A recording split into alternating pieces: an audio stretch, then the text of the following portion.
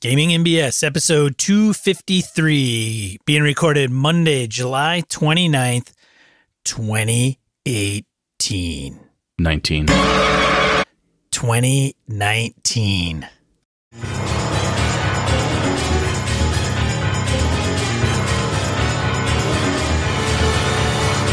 Welcome to Gaming NBS, a tabletop RPG podcast set in the 21st century. That's pretty good. That's a good. I'm one of your hosts, Sean. I'm Brett. I'm the other guy who can count. Or at least have a calendar in front of me or whatever. Last year was a better year? No, I don't know if it was better. No, last year was not better for you, dude. No. I wasn't even there for all of it, and it was not good for you. No, it wasn't a better year. This year is a better year. So far, so good. Knock on wood. Knock. All right, let's see here. Did you get any gaming in this last week? I did not get any gaming in since our last episode. No. Neither did I. My kids did. My oldest boy is home visiting. He's on leave from the Air Force. So he's up, and he ran some D&D for his brother and the three girls. So all five of my kids were playing in my living room, or I should say my dining room, which is cool to listen to. I also remembered how terrible of a gamer I must have been when I was first starting, because listening to some of those conversations, like, oh my God, nuts, craziness. I did run Call of Cthulhu Tuesday. You did? Last week. Yeah. How'd that go? Good. Doc fell asleep at the table. What? Too much scotch? I'm just going to blow it off as he was tired. But some role playing, the plot moved a little bit. I wanted to inject some things to, make like pep things up a little bit. Like caffeine pills, stimulants, meth, something to get people perky. Did he complain? Like, I was bored? Nope. He thanked me for running at the end of the night. And the end of the night, he was awake, but he dozed off. I looked down at the end of the table, and there he is, like slumped over, chin resting on his abdomen. I gotta remember this when I see him at Game Hall. Yeah, that's all right. But yeah, it was good. I still have a video to put out to the masses to let everybody know what I'm doing. Cool. Which I did, and then I'm like, I really don't like it, so I'm gonna redo it.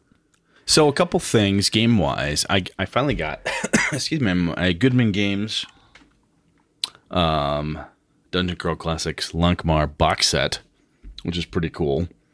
Hefty thing. It's full. I mean, like, to the top. When I popped it open, I'm like, holy shit, there's no room in here.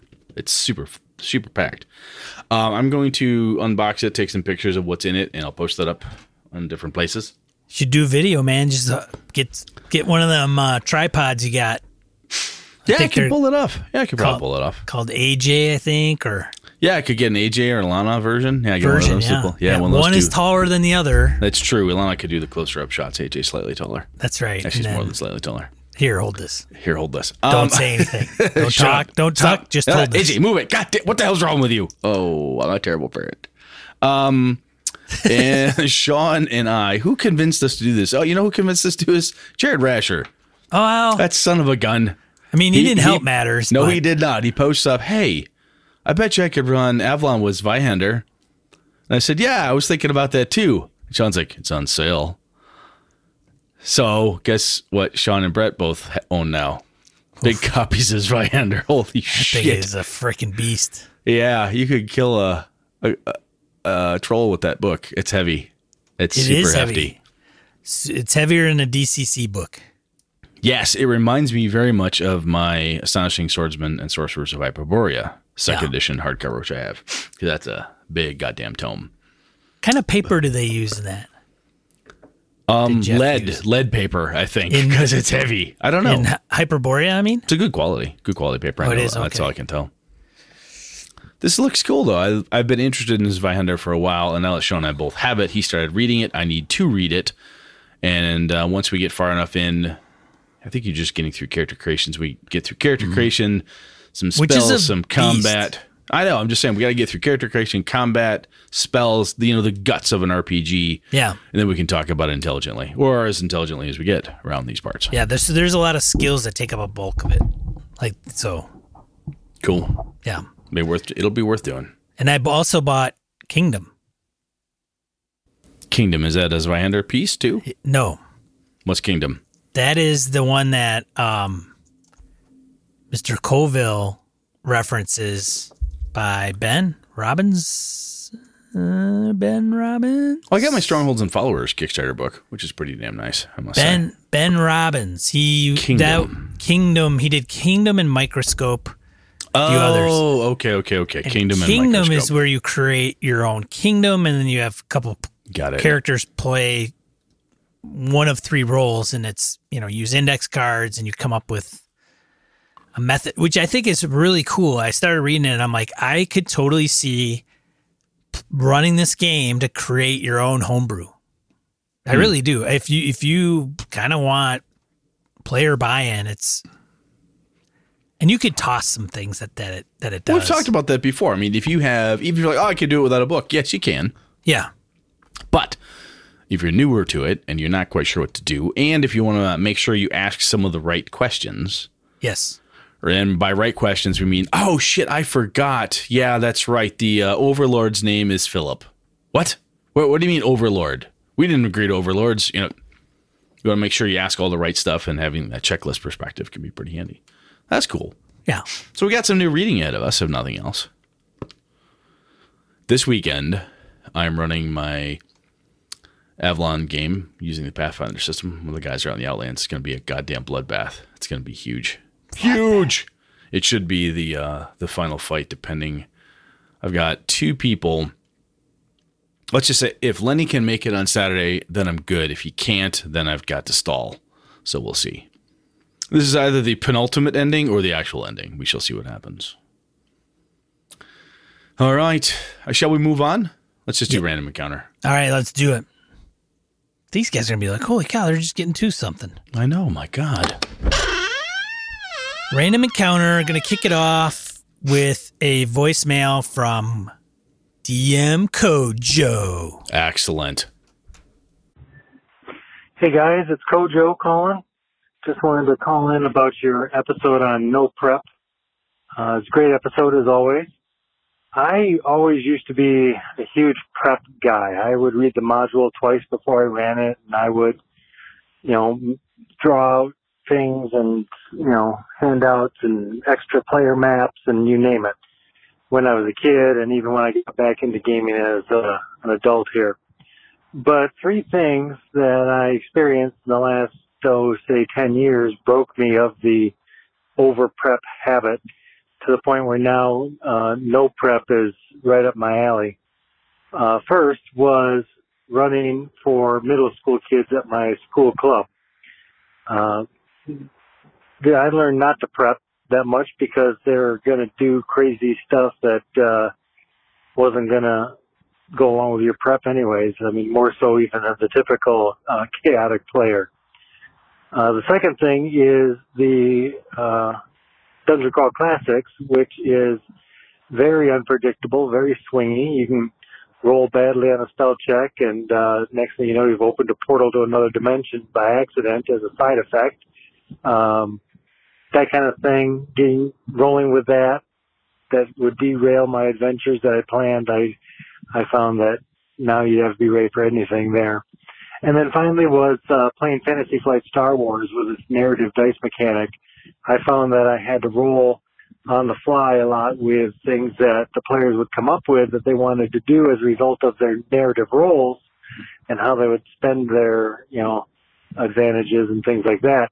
So it became something where, again, I had to adjust on the fly so often that it became natural to me. So now you can sit me down with the Dungeon Alphabet and the Monster Alphabet books and random esoteric creature generator, and I could probably run an adventure with that on the fly, and I think it would turn out okay. But still would like some prep, but you definitely don't need as much as I used to. So, all right, guys, take it easy. Bye. Yeah. Star Wars.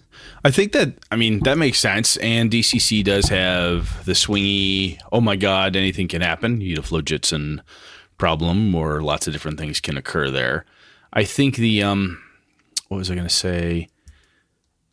I think experience is the best way to get really good at doing what Coach just talked about. And I think we touched on that at least last time. You've got to do it. You've got to try to run with less prep and be able to run unprepared and give that stuff a go. And the only way to do it is to try it. We just got to keep working on it. Well, and it helps if that's a goal. If that's a goal. It also helps that if you have a predetermined setting, you don't have to make anything up. Like Star Wars is pretty easy. Everybody's seen all the movies. They can reference everything. Yeah, they got the space Googles and everything. Space Google for sure. Exactly. Yeah. Thanks, Kojo, for writing in. Awesome. Writing in. Thanks for calling in your writing. How about you read the first one? Saul of House Morales comments on Never Prepared. Hey, Brett and Sean. Your episode on game prep really got me thinking of how and why I prep the way I do. The weird thing is that I run from crazy over prep. For example, these are con game prep. And then he's got a picture of what he's talking about, which if you look at your podcatcher, it should show up. For a D&D game to really going overboard when running a game of Empire of the Petal Throne using Bethorm rules. In that game, I handed out handmade pre-generated characters, but made handouts for each character that I hand wrote using my calligraphy pens on homemade paper and then sealed with sealing wax with the initials of their clan with wax, the color of their clan. In the handout was one secret they knew about another player, and yes, a yes or no question, which they answered me. They would get a yes or no. Note made the same way. Okay, I think I really butchered that sentence.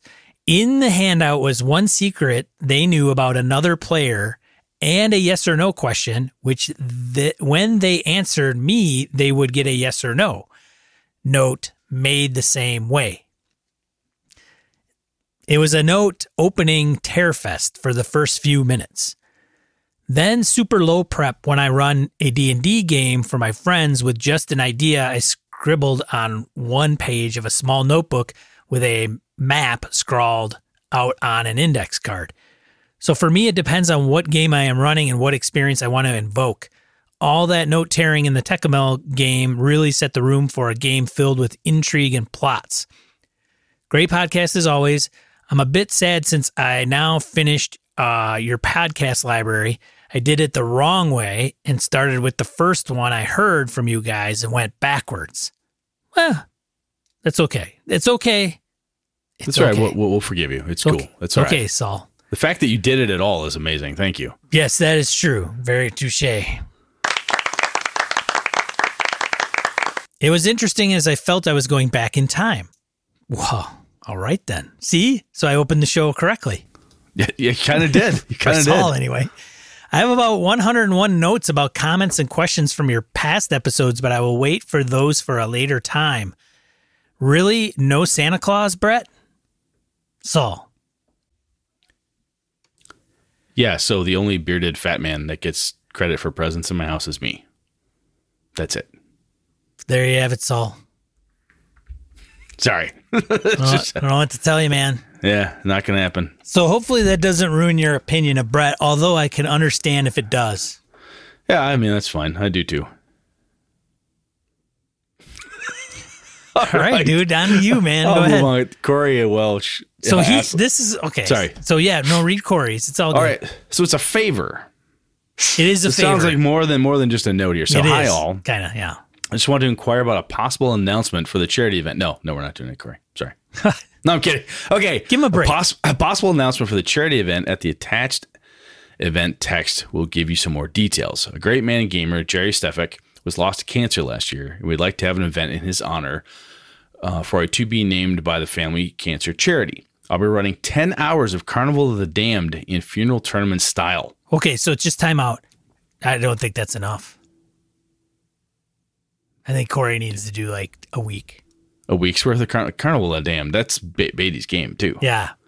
So I think, Corey... 10 hours is a lot, dude. Well, I think you should do a week. A week straight. Can you imagine how damn silly you'd be? Oh, my God, he'd be insane. All right. But he says he has supported Goodman Games, Purple Sorcerer Games, and David Stiff Whiskers Press for prizes. And Stiff Whiskers is David Beatty. Stiff Whiskers is the press that he put out his Dark Trails under. Anyhow, he's going to broadcast on the DCC Mayhem Twitch channel and try to get some more donations from the wider world. I like to get the word out wherever I can so we can make as much an impact as possible. I was wondering if you might be able to arrange something on the podcast for me, Corey Welch, and some of Jerry's good friends to talk about the event, to drum up support for the event. I didn't know Jerry that well personally, but he did make an impact on my life through his friendship and learning more about him at his memorial service. I was floored by the difference he made in the world. Let's try to make a difference for the good in his name and memory. Please let me know if there's something you might be able to pull together for a 10-minute segment to get the word out. So, what do you think, Sean? Well, maybe, possibly, but I wrote Mr. Welch back and said, hey, dude, where do I point people? Like, is there a Twitch channel that we need to send it to? Is there? I mean, he sent me the text, but the text didn't give me... So I think here's the deal. Corey, you're going to hear this, dude. Yes, we'd like to help. Yes, right? Of course. So email us some more details. Hit us up with what you know, when you want to hold it, so on and so forth, and we will see what we can do. If for schedules... We'll spread the word. Yeah, if schedules collide and we're like, fuck, we can't get you on the show, dude. Damn. That's totally fine. Get us as much as you can the detail space. We will post it. We will do our best to push it for you, man. Yes. That's a good thing you were doing, and we applaud you. Very, very nice. Very, very kind of you. Absolutely, man. And sorry for the loss of Jerry. Yeah, we didn't know Jerry, obviously, but it sounds like he's one of us. So anything we can do to help. But dude, you got to give me a date. You got to give me like ways for people to contribute. And if they want to watch or participate, like where do they go? So yeah, get us some more goodies and we will post this shit up, man. Okay. Sweet. Thank you, Corey. Yeah.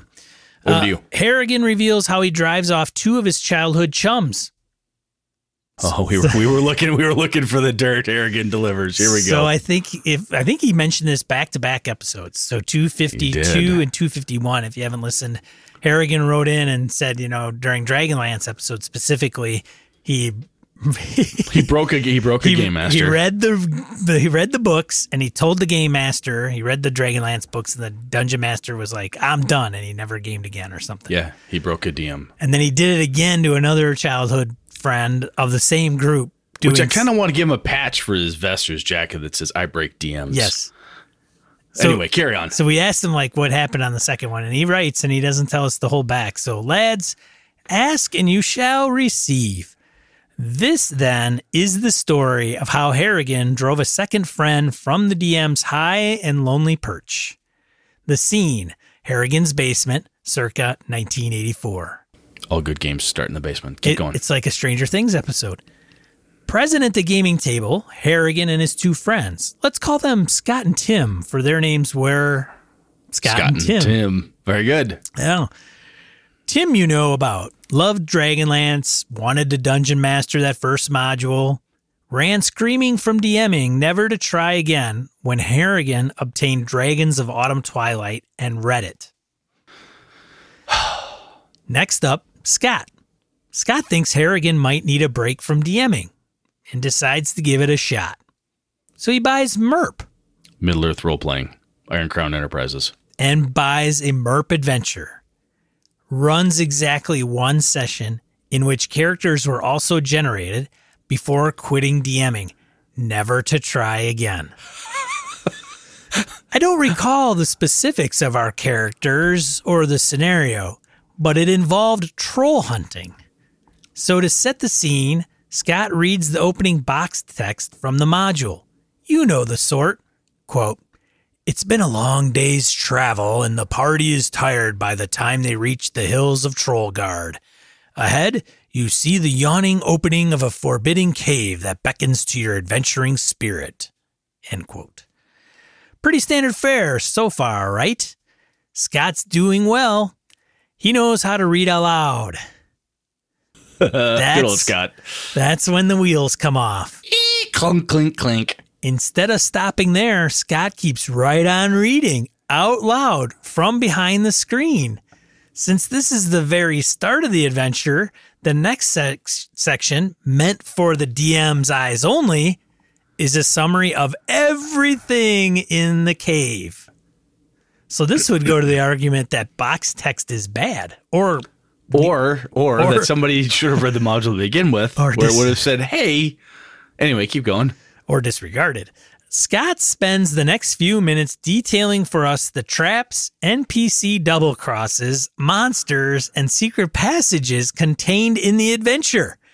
Tim and Harrigan cannot contain their mirth, and they start laughing so hard that eventually Scott stops reading.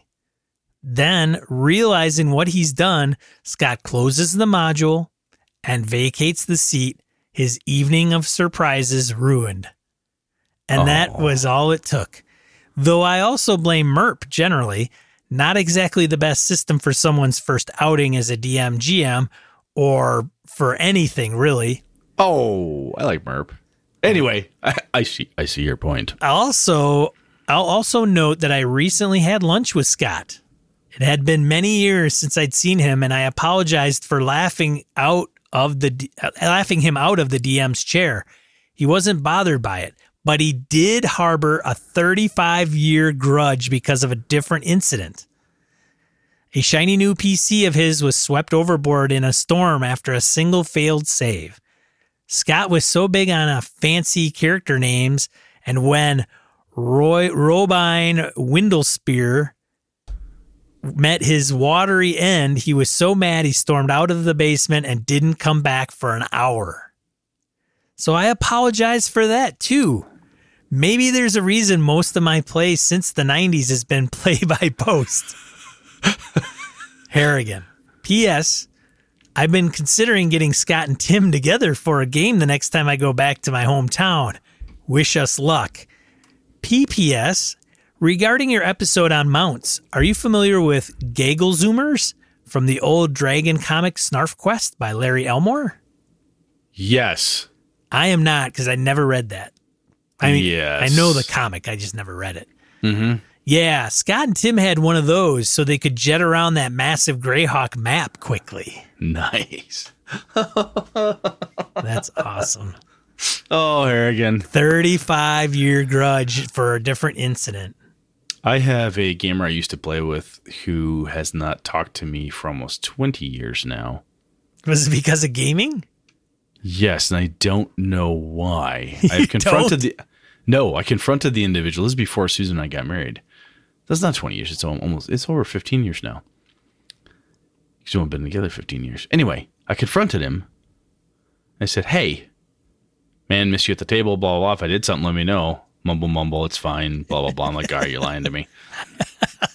Other people in the group confronted the individual very politely and nicely, said, hey, and I don't want to get into it because of reasons. Because of reasons. Because of reasons. Yes, and I'm like, you all adults out there. And then I got that and went, okay, you know what? Fuck it. At this point, one of my gamers brought it up a while ago. Hey, I wonder how so-and-so has been doing. And I said, I don't fucking care. And they looked at me rather shocked. They said, I am 46 years old. Yeah. This person has avoided me and refused to speak to me for 15 years. I don't care. I have other friends. I have other shit to do. If they ever want to talk to me, they know where to find me. I haven't moved. Good Lord. Anyway, good on you, Harrigan, for hooking back up with Scott. And if you and Tim and Scott can get together in game, yeah, I bet you lads will have a damn good time, I'll bet. Well, we'll see. Oh, maybe. You will. There's no Dragonlance books to read. There's no MERP. No, there's more. Yeah. Well, yeah, there's more Dragonlance books. Well, there's more shit out there. There's more, yes. Oh, dude, I might have one of those guys. I might just not be aware of it. You mean the guy who threw his books out in the snow? That guy? Jeff, I play with all the time. Yeah, I know, but he's saying this. Yeah. It's the same thing. The problem with Jeff is like he's like my brother, so he can throw a temper tantrum and act like a 10-year-old, but in the end, he's like a brother. So I you're good people. Get back here. I would Come just on, have to Jeff. go out and get the books for him and then throw them at him when I go and get them. Hey, you douche. Look what you did. Yeah. You got your book all wet. Ruin a perfectly good PHB, you dick. Nice. Yeah. All right. So Joe comments about Gamehole Con's VIG registration. We talked about this last episode, I think, at the top. Yeah. So he's talking about his experience quick. Yeah, we'll say regarding Gamehole Con and the VIG badges, I snagged mine 3 years ago after running into many issues with the public game registration. Because I go to the con with 2 other friends of mine, we try to play everything together. We were not able to grab sessions together. We are a small group with not a ton of availability to play, and so this is our weekend away. It's a bit pricey, but for being able to plan upwards of 11 sessions together, it has been worth it. I'm unsure how the server situation is for regular registration these days, but I'm guessing it's much better than it used to be. There will always be hiccups, however, when that many people are trying to check out their cart at once. The servers are doing lots of math in the background to add all those games to cart and reserve, etc. We have learned to just plan for problems and roll with it. I'm sure what complaints you may have heard, server issues, slots being taken up for fast games, etc. But hopefully we're allowed 2 listeners to attend Brett's A Fish Story game that Thursday that didn't initially get tickets or were late to be checked out. Oh, all 3 of us had both of Brett's games added because we figured we would only get one. To our surprise, we actually got into both games. Well, since there are only 5 spots in each session, 2 of us decided to drop out, allow someone else in that would enjoy it. We still kept seeing the other session because as a Kickstarter backer, I really wanted to play in that world with a person that knows it best. Well, Joe, man, thank you very much. That is very kind of you to do that. And your statement, one of the things that Sean and I asked last time was like, why does anybody get into VIG? It's to get that was kind of a question. The events. The events. And boom, Joe, you answered. Honestly, I did not think about that when I said that hyperbole style statement. But you're right. Yeah. I mean, if you've got a small group of people, the 3 of you want to game together and want to have a good time and want to be able to coordinate, I think you're dead right, man. That's probably your best way around. Yeah. Hopefully you're allowed. Yeah. You know what? I usually keep a spare character sheet just in case, because every once in a while I'll get somebody show up. If it's a 4-person game or 5-person game, sometimes someone shows up, they don't like killing the characters, and sometimes they get there and like, hey, can she play too? I'm like, yeah, sure, what the hell. Right. But we'll see what happens. Very cool, though. Thank you very much. I appreciate you being fans and supporting Kickstarter and wanting to game with me. That's very kind of you. Crim fan. Awesome. Right. This is old. This fell through the cracks, so we're going back with Crim fan. Great topic. And I can't remember the damn topic, but it was a random encounter, bunch of other stuff. One problem I have with the way 5e handles death is that the DM pretty much has to want to kill a PC. Okay, let's stop right there. Crim fan? Yeah. Well, why wouldn't you want to do that? I don't understand the problem. I don't understand the problem either. That's a typo. One problem I have should be, I don't understand. I'm confused. I'm confused. All right, Carol. Right, maybe it'll make more sense as we go. He'll explain. He'll explain. I think this, now, you know what, Brett? Mm-hmm. If this goes out on Twitter, we're going to get roasted. Never mind. I posted something to Twitter this past weekend because I saw some shit on Twitter that drove me absolutely bonkers. And it's like, please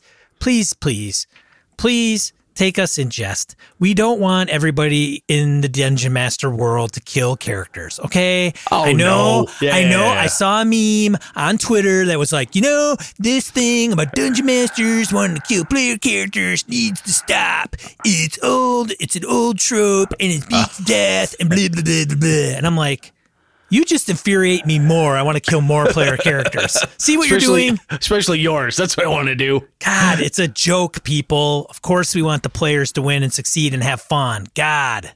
All right, carry on. Jesus. Sorry. Man, you got going there. Dude, you got my going face there. is red. I got that vein popping out of my neck and my head. He does. His hair just stood straight up like a rooster's comb there for a second. I think this can really affect... Okay, this is him now. I think this can really affect the table dynamics in a bad way. Okay. I guess area effect death can handle it, but still, in general, I don't mind that down and dying is fairly difficult to convert to dead, but I do get people who miss lethality. Right. Yeah, Yep. You got to give them a little fear. Mm-hmm. Exhaustion also seems like a way to kill PCs, but that, like inspiration, is, in my opinion, also not well integrated systems in the game. For instance, it can be totally game stopping because there are essentially no ways to manage it in the system besides Greater Restoration, 6th level spell. So I don't know. It would be nice if they worked this into a 5/5 in a more integrated fashion.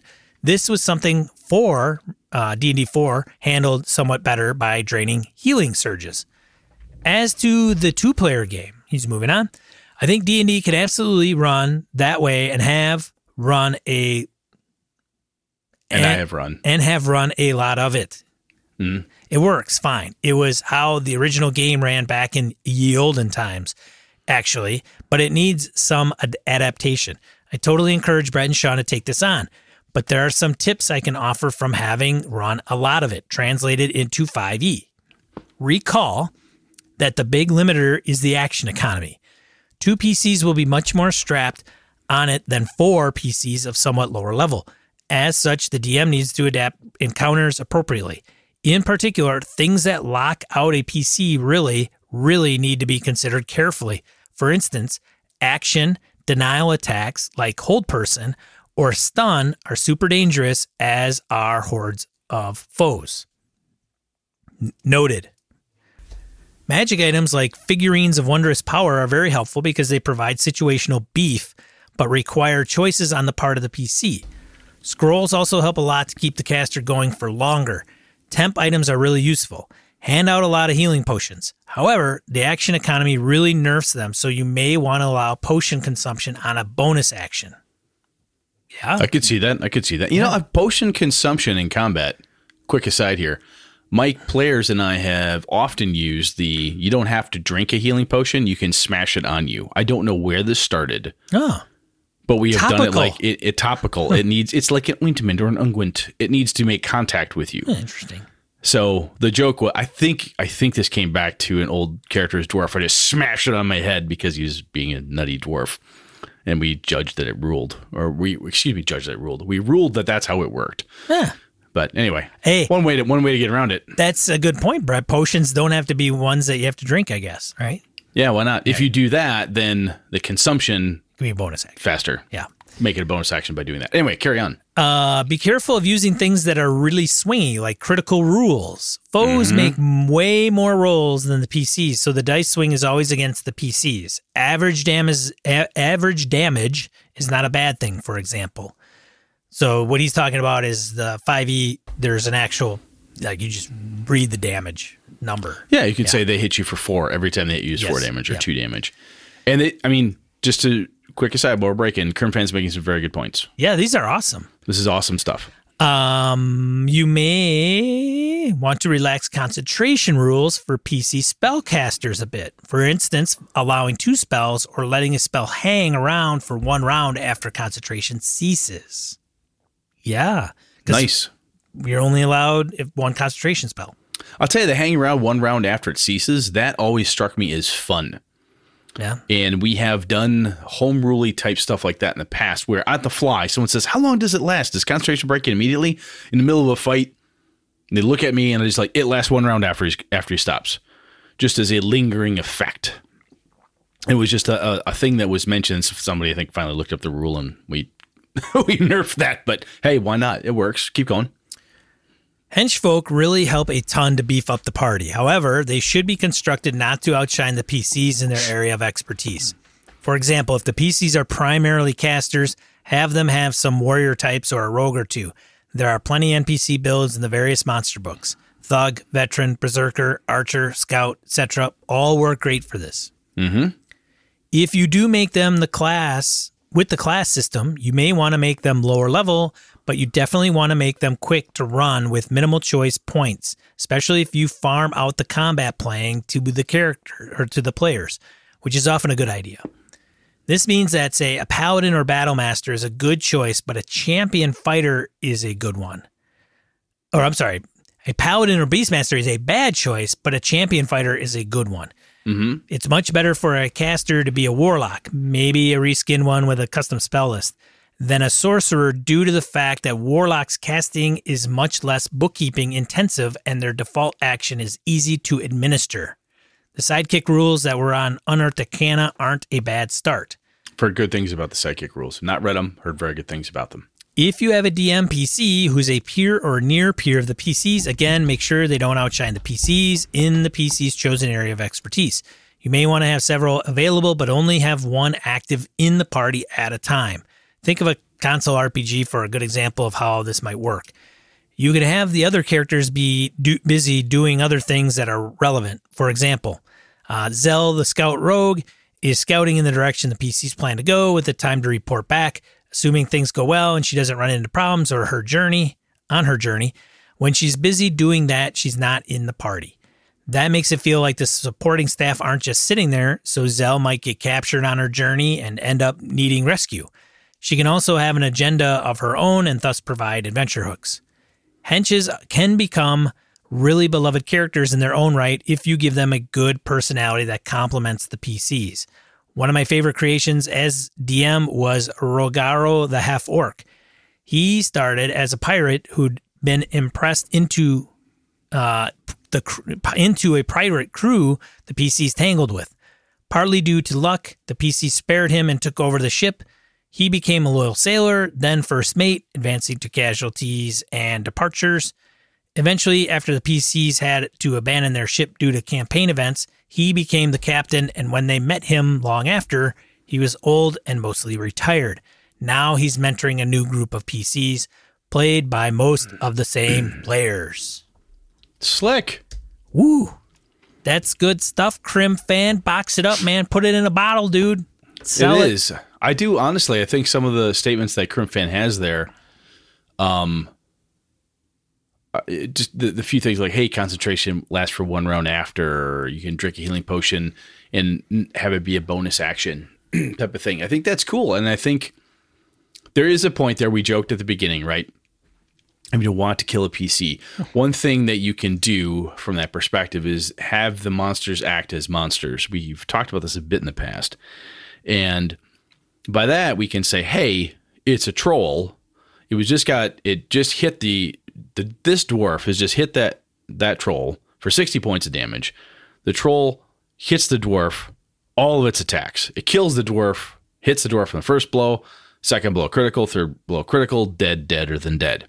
Oh, well, it's a stupid beast. It would do that. The other thing to do in that case when it comes to small group player, one-on-one play, is if you choose carefully, as Crimfan's talking about here, goblins surrender, kobolds run away, right? If they're outmatched or outgunned or there's shock and awe involved. 3 goblins jump a party of 2. The party of 2 kill a goblin in the first round. The other 2, we used to do morale checks back in the day. Not necessarily a thing now, but you can rule. They're terrified. Why are they here? Right? The giant centipede is here for a quick meal. You smack it, you wound it, it scuttles away. You can do that stuff. You can have the monsters and creatures and even, intelligent humanoids act intelligently or terrifiedly, as the case may be. They may well just run the fuck away because, hey, who wants to lose their life just to try to scam some gold? So there you be. There you go. Good stuff as always, Crim fan. Thank you very much. Yeah, thanks, Crim fan. Let's get into the main topic, Brett. You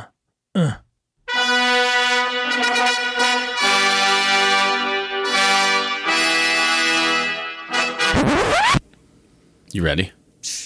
Am I? Are you? All right. So one of our listeners, Peter, hit us up about tabletop terrain. He says, I'm not sure if you gents have talked about this or tackled this topic yet, referring to maps, Dwarven Forge, 3D printing, etc. I'm currently creating 3D terrain using Hearst Aids molds. Extremely slow process, but very stunning. So how the hell do we deal with terrain in our games? And I don't want to talk about theater of the mind because Peter's just talking about tabletop terrain. I've dabbled with a number of different ways to deal with tabletop terrain. So, Sean, when I think tabletop terrain, I think tactical minis based gaming, right? It's a tactical game where putting that stuff down there, even if you don't have 1-inch squares, you're going to have minis represent some sort of physical representation of the characters as well as the landscape. Is that what you think of as well? Tactical mini style gaming? Yeah, typically. I mean, yeah, pretty much for the most part. So what I used to do, we would go to an office supply store, Office Max or Office Depot, one of those, I can't remember, whatever it was, office supply store. They have these big tear sheets with 1-inch grid on them. and we'd buy them like $30 or a tear sheet, like a great big Post-it note pad, and we draw maps on them. And because we did not have at the time terrain, or even when I was just using a battle mat, even if it was with hexagons or whatever it was, whenever we did terrain, it was representational. By that I mean I drew it. You draw a little blob and put like you trying to draw a topographical map. Like, hey, this part of the hill is 10 feet above the ground. This is 15. This is 20. And the guys give me shit because they'll draw something, put a bunch of dots in it. Oh, are those apple trees? No, it's a forest. And that's how you delineate forest, you pack of dicks. Because my friends are jerks. But drawing things out like lakes or rivers and whatever, drawing it sometimes with colored markers or pencils and stuff like that. Sean, is that how you do it, when you are doing this? Do you do that type of thing, or do you actually have physical terrain pieces that you use?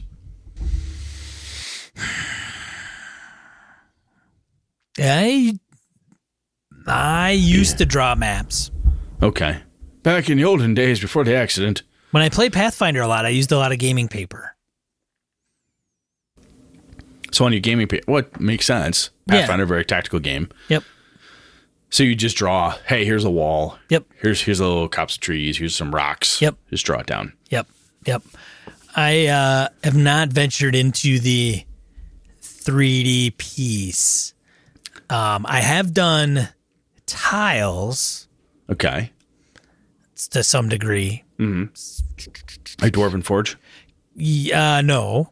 Like cut out paper tiles. Got it. My son, I bought AJ some, I think it was either WotC put it out or Paizo did. It was a box. Inside the box it's basically pre-drawn maps, little grids on them with different terrain types, which are pretty cool as well. I think I'm very lucky insofar as everywhere I play up in my hometown, whether I'm at Alphas, Lenny's, or Nick's, or even at Zave's, they're Warhammer guys, Warhammer Fantasy and Warhammer. Warhamster! Exactly. So I have terrain all over the place. If I want a mountain, boom, I got a mountain. If I want hills that stack, I've got that. If I got trees, if I want rivers, ponds, ruins, I've got that shit readily available. Now, an interesting thing is, because it's made for Warhammer, which uses rulers, not squares. So I plop this piece of terrain down with a hill. Like, yes, it's a hill. You can see that. So I go, how tall is that? So I'll look at it, say it's about 6 inches high. So that's 60 feet. 1 inch equals 5. Hang on, no, 5 plus 6. So it's 30 feet. 30 feet high. Trying to do the quick math. How tall is it? Whatever. And making it to scale when I'm using minis in a D&D game, or a Pathfinder game, if I'm counting squares, the scale matters more. And sometimes the miniature doesn't want to balance on the side, right? So you've got this hill that looks really gorgeous and sculpted, and the guy's like, I want to climb in a tree. So you're trying to balance this little lead fig or plastic fig up in the top of this tree. Like, well, how high up is it? Well, God, he's like 60 feet in the air now. No, I only want to be in... It can be time-consuming and kind of annoying if you don't say, hey, this is where you are. You're at the top of this tree. You're 30 feet off the ground. Great. Making statements, declarative, and move past it. Sometimes you can be like, okay, you can get 20 feet up this hill, 30 feet. Now you're on the top. But you have to, if it's not marked off in 1 inch squares, sometimes you got to measure it, or you got to make a judgment call and stick to your guns. Brett, a good miniature person doing that would have like contour lines that would probably... Yeah, they don't need it though, because in Warhammer it's line of sight. So it doesn't, in their game, it doesn't matter how big in that tabletop war game, it doesn't matter. No. So that's an interesting piece too, is that when I actually have terrain pieces out, line of sight becomes important. The few times my friends have used Dwarven Forge, I've not played with them. I've not run a game with them. I have played with them where I'm a character. Line of sight matters. Someone's like, well, I can just peek around the corner. No, you can't. Where you're standing, you crouch down, you cannot see around the corner. You're physically looking. And when the terrain is in play, what your character really can or can't see sometimes can be very obvious. A drawn map isn't always as obvious. When you put a brick down and go, this is a wall. Yep, can't see past it. It's taller than my character. I cannot see what's on the other side. So physical 2-scale terrain pieces have a really neat effect if you can pull them off. Be it, paper minis you fold, Dwarven Forge stuff, 3D printed, the Hearst Arts models, the Hearst Arts molds that Peter's talking about. It can add a level of, I really seriously can't see what's on the other side. Have you ever played with Dungeon Forge or any of that? Dwarven Forge or any of that stuff on the table before? No? You're shaking your head. You're not speaking. This is an audio medium. Just in case you haven't figured it out yet. The only game that I have recently consciously remember playing with 3D terrain was the Western game at GaryCon when I played with Jason Hubbs, Scott Hubbs of Hubbs and Friends. Yeah, Hubs and Buddies. Hubs and Buddies, our podcast. Where it was, that was part of the game where you had a Western town, you had horses, and your guy was on a horse, and then you had 3 factions with each one having a certain objective. So I have not played a D&D type game or similar with 3D terrain. Now, didn't you have the D&D chainmail minis and stuff? Did you ever play the miniatures game? Or did you just collect the minis? So I did play the D&D miniatures game when it came out. So very similar. Yeah, Archfiends, Angel Fire. Did you have terrain at that point? No. So that worked. All wars were fought on a flat playing field. Yes. In that game it did.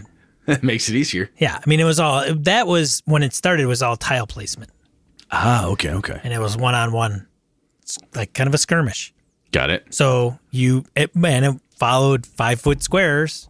So you ran your miniatures. Like there's a rule. Each square 5 feet.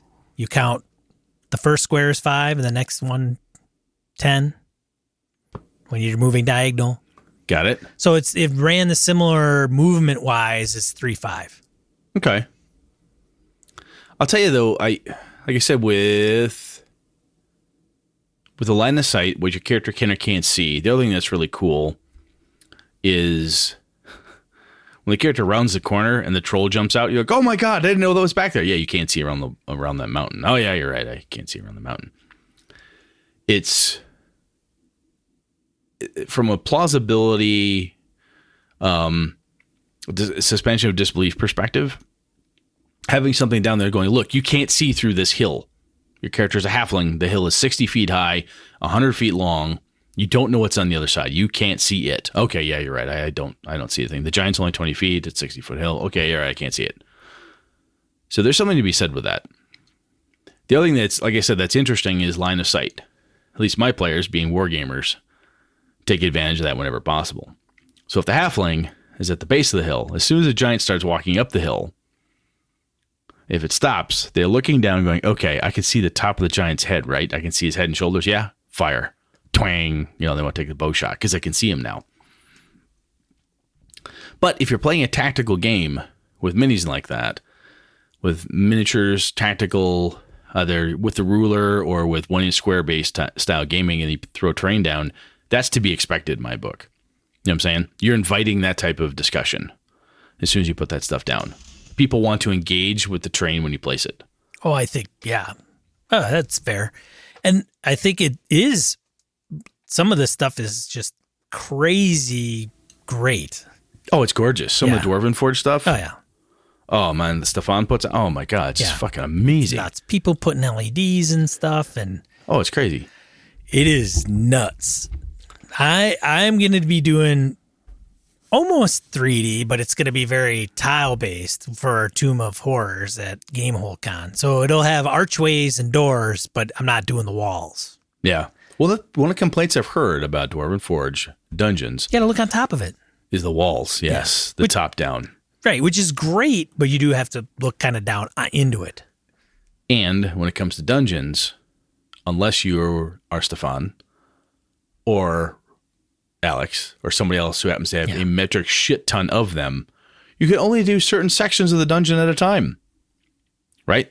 Yeah, or you gotta go all in. Or you go all in and buy enough to build the whole fucking dungeon, which is not going to be cheap, people. No, it's not.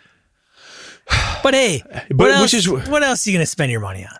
But this is where you look like, hey, yeah, booze, drugs, women, boyfriends, girlfriends, what are you doing? Come on, don't do that. No. I don't even have to spend money on motorcycles anymore. Come on, we buy more minis. 3D terrain and minis. Yep. Or 3D terrain minis. I was going to say, so the other component is that it takes up space. So for an outdoor piece, when I have a big outdoor battle, I lay it out at the table, that's great. And they move on from that fight scene to the entrance to the dungeon or whatever.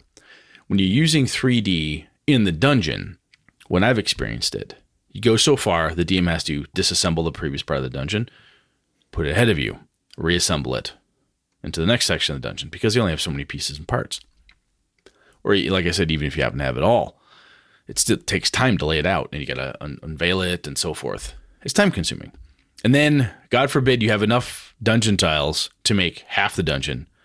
You get halfway in, so it goes, retreat. You go backwards, like, I have to reassemble all those pieces of the dungeon so you can go backwards. We have this running backwards battle or whatever happens.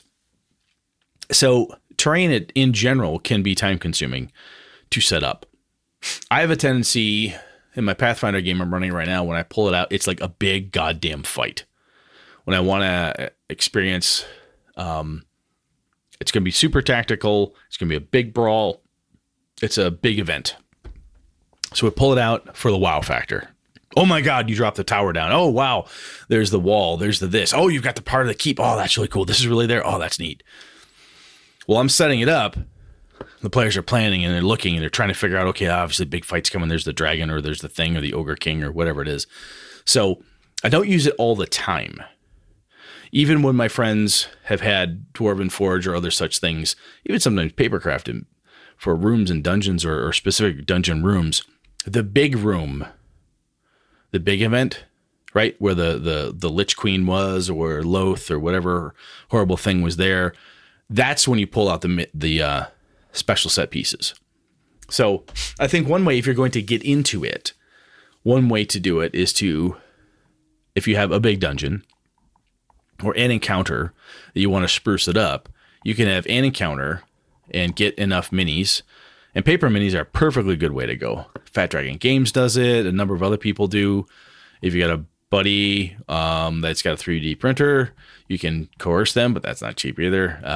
So you probably have to buy ink and other things, or I should say filament and whatnot. Anyhow, if you have stuff, can borrow it from friends, can get it. I've known people who've used Jenga blocks, Legos, Lincoln Logs, anything and everything. We actually used to go, my buddy Zave and I would go to the pet store at the one hardware shop in town, up my hometown, the little pet department. Every once in a while, they'd have a clearance section on fish tank stuff. We have so many Roman ruin columns, walls, ships, treasure chests, and crap. That's basically to scale for a bunch of characters. It's pretty cool. So what I'm saying is, if you want to give this a go and you're like, man, I can't outfit the whole thing, you don't have to. You can start with the big fight, the final fight. And by God, your players are going to know what it is, because when I lay it out there and Sean goes, holy shit, you prepared all this stuff? Yes, I have. And you roll out all your bits and pieces. Even if it's a printed out map with some extra tchotchke parts and pieces, pillars, a bubbling cauldron of blood, or whatever it is you happen to get your hands on, you don't have to do it for the whole thing. You can do it for bits and pieces. That sound fair, Sean? It does sound fair. So when I'm talking about this, Sean, I know you don't have a lot of experience with it, but is there any piece of that makes you think, boy, that would be cool, or pain in the ass, or what about? Man, growing up wanting train sets and looking at Warhammer tournaments and going, this stuff is some freaking cool stuff. I'm always down for it, but I don't have any interest in doing it myself. I'll play in somebody else's. I don't want to have it myself. The Tomb of Horrors thing, man, I'm having somebody do the printing for me.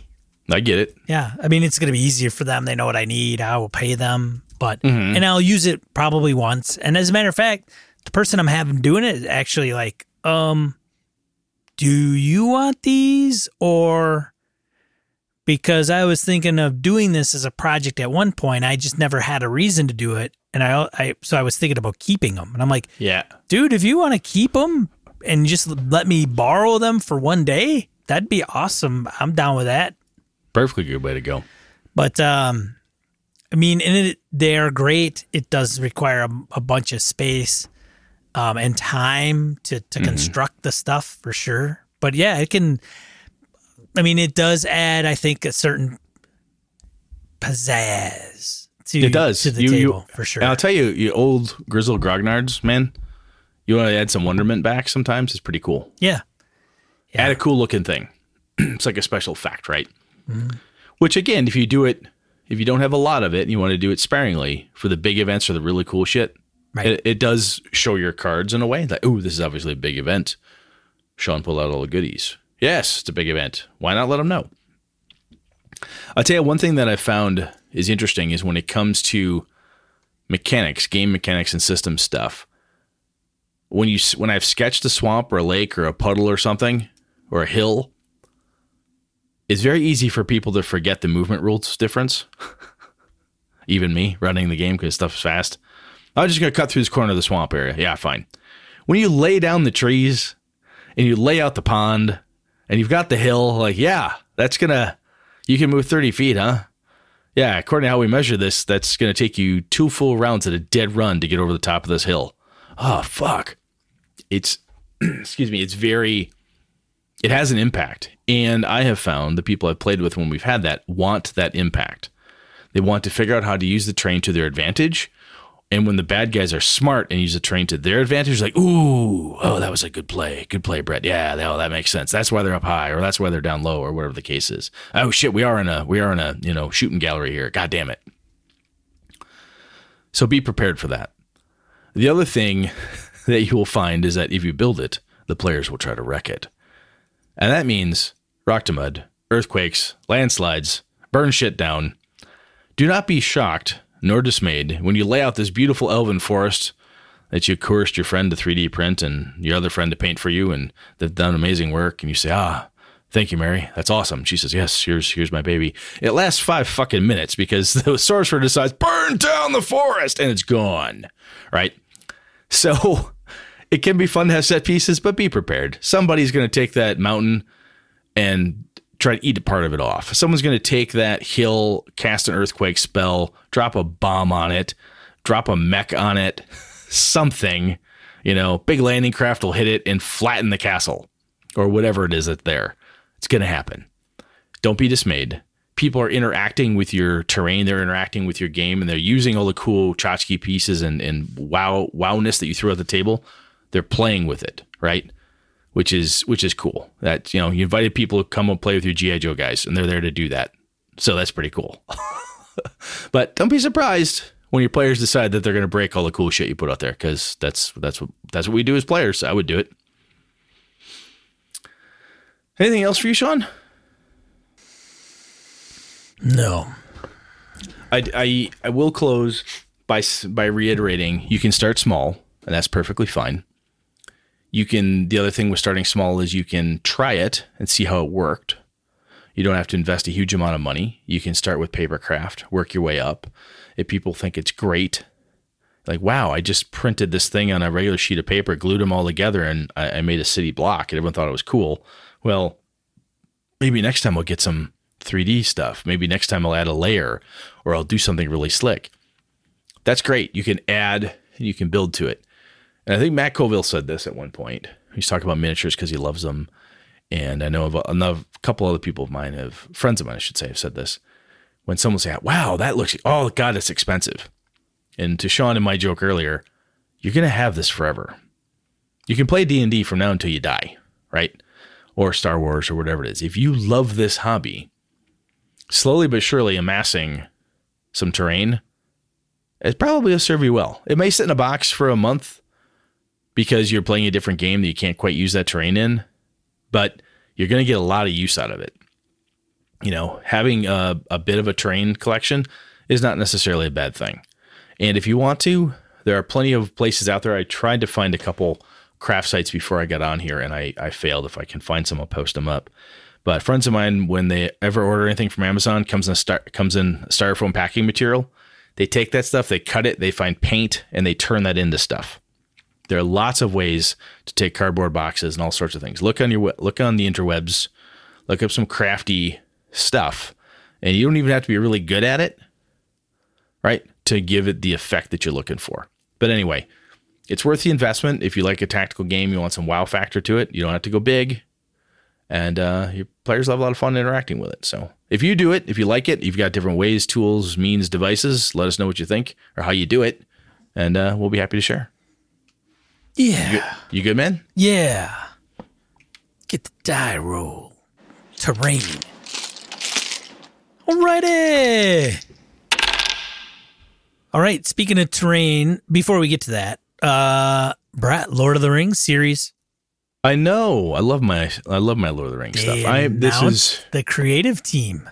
Did they? Okay. That's the Amazon multi-billion-dollar series they're gonna create. Let's see. It's no joke. Lindsay Weber, Bruce Richmond, Gene Kelly, Boardwalk Empire, Cloverfield Lane, Game of Thrones. Oh, Game of Thrones person. Okay. Breaking Bad people, Sopranos, more Game of Thrones, Toy Story, Avatar, Hannibal, Suicide Squad, Star Wars, Revenant. Wow, neat. Yeah, man. Oh, John Howe, illustrator, concept artist. There we go. That makes me happy as a claim right there.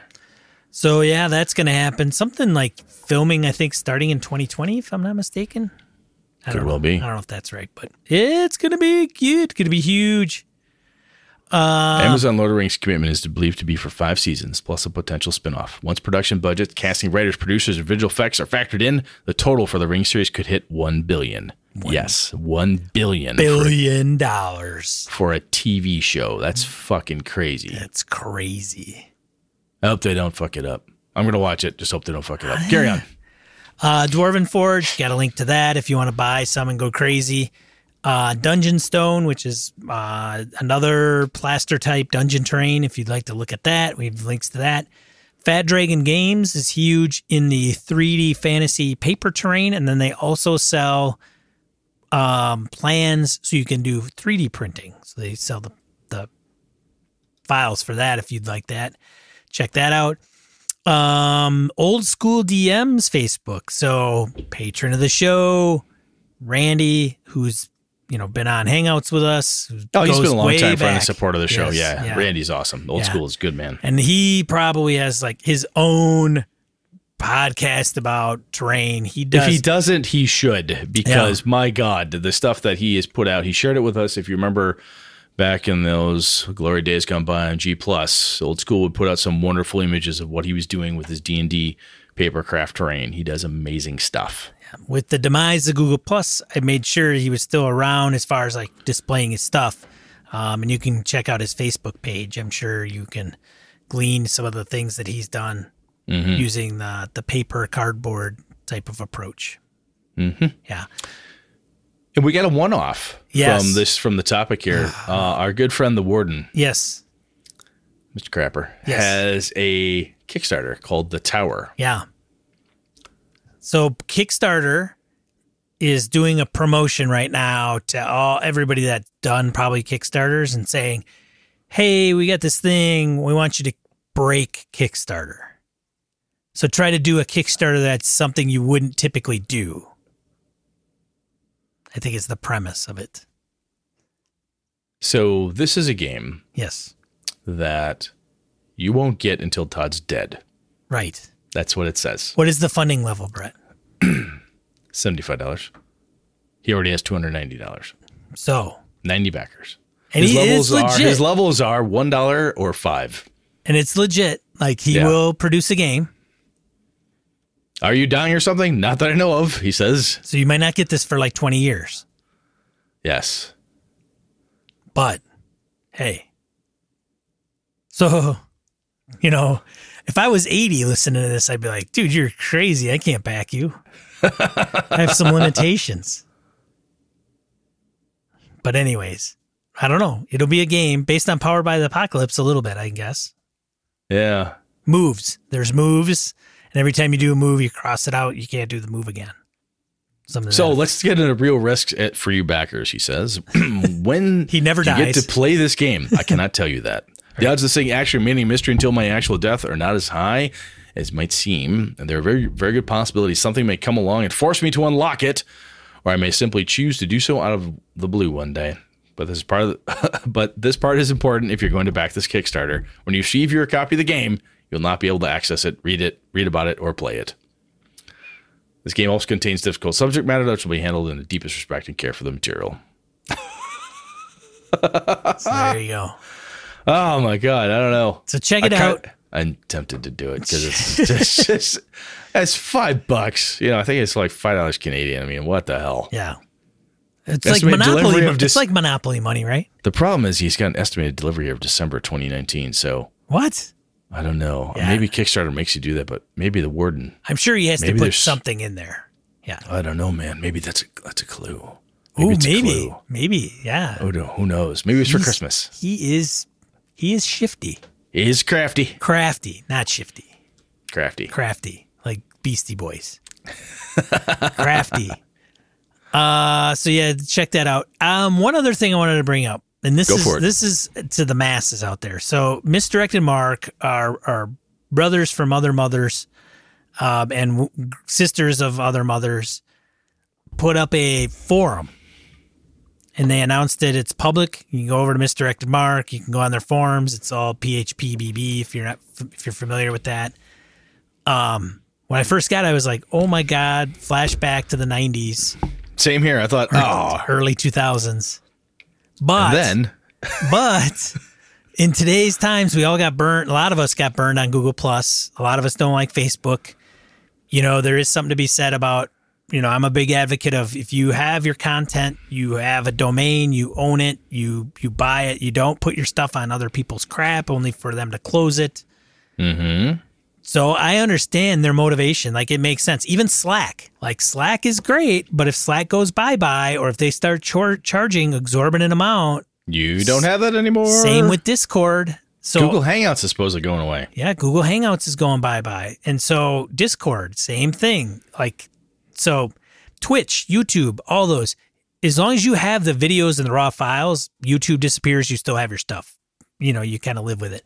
So anyways, the point of my rant here is that they have forums up, and it's not to compete with them in any way, shape, or form, but does it make sense for us to have our own forums? Is it worth having? I would spend the money to do it because I'd want ones that never get hacked or are always kept up. And quite frankly, not it spammed. Seemed, at first, Sean and I went, yeah, that seems silly. Then we started talking about it earlier, and then just before the show, we went, that's not a bad idea. It's not a bad idea. I get it. And is that something that... I used to run forums. Mm-hmm. I ran grumblingdwarf.com. I still own the domain. I met a lot of people through that. It wasn't like this tens of thousands of people, but I mean, we had a few hundred. And a lot of people got to know each other through that, and that's the whole point of what it was. But that was also in 2000, 2001. We are very blessed. We have an incredibly awesome community. All the men and women that listen to us, that have ever interacted with us, who've ever encountered, have always been great people. Our assumption is every single one of you is great people because it's just awesome. We even love you, Mud Skipper. The point is, shout out to Mud Skipper. If this is a tool, a format that you all think could be, hey, yeah, I could give that a go. Let us know. Right? Yeah, so I mean, let us know what you think. We're not guaranteeing we're going to do it or whatever. Right now, it's kind of like just gauge the popularity, gauge the idea. Just putting out feelers, temperature, just getting a temperature of the water. Throw it on the wall, see what sticks. Run up the flagpole, see who salutes. Yeah, touching base, circling back, strategizing. Yeah, we're gonna break some paradigms. God, we're gonna go old school with a new school approach. Blast you for bringing that up. But if it's something that is mildly interested, the one thing that I think a lot of people is like, there's so many. Like, I'm Dungeon Crawl Classics, so I'm on their forums and Facebook and groups and this and that, and it's just another thing to manage. But the thing is that we don't have a central place. Like, we have a Facebook page, great. We have people that have told us they will not go to Facebook because Yes. they hate it so fucking much. Yes, and we have people on Twitter that like Twitter, but nothing else. So I don't know. Let us know. we'd be interested. Maybe I'll put up a poll somewhere where everybody can vote. Hey, we have an email list. We have an email list. I'll send it out to people that aren't listening to this but have our email. God damn it. Yeah. I can't believe you finally emailed me, you bunch of bastards. We'll see. Anyway, we'll see. It's just an idea. Mm-hmm. So, what are we talking about next week, Brett? I want to talk about the Temple of Elemental Evil. What? Have you played the original? I have played maybe once. I don't know if we ever got through the whole... I know we never got through the whole thing. Did you ever read or play through The Return to the Temple? I own the original. I think I bought it, actually. I drive through and printed it. I think I have Return that I happened to get from my buddy Joe, who probably doesn't know I have it. Well, now you're wrecked. He's going to want it back. Well, before he gives it back to you... He has to run it. If you got time... Yeah. Reacquaint yourself with both of those beauties, because that's what we're going to talk about. So why that one? I want to talk about that one because I have been told by a number of people. Matt Colville didn't tell me directly, but he said it. And other people have said it. It's unrunnable, I've been told. I'm like, that seems strange. Friends and I played that a bunch. We had a good time.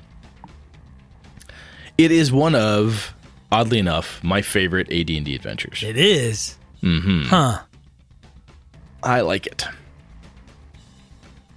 So, Sean and I have talked about doing this for a while. Like, hey, we have a bunch of old adventures and modules. Sean has run and played many more than I have because a lot of my stuff has been homebrewed, and Sean does a lot more. And I thought, hey, what's one that I know fairly well that I could talk about with some intelligence with Sean? And I'm like, hey, I'll take Temple of Elemental Evil. So there we go. Maybe after this we'll go Pharaoh or something. Who knows? Yeah, who knows? Who knows where this train's gonna stop?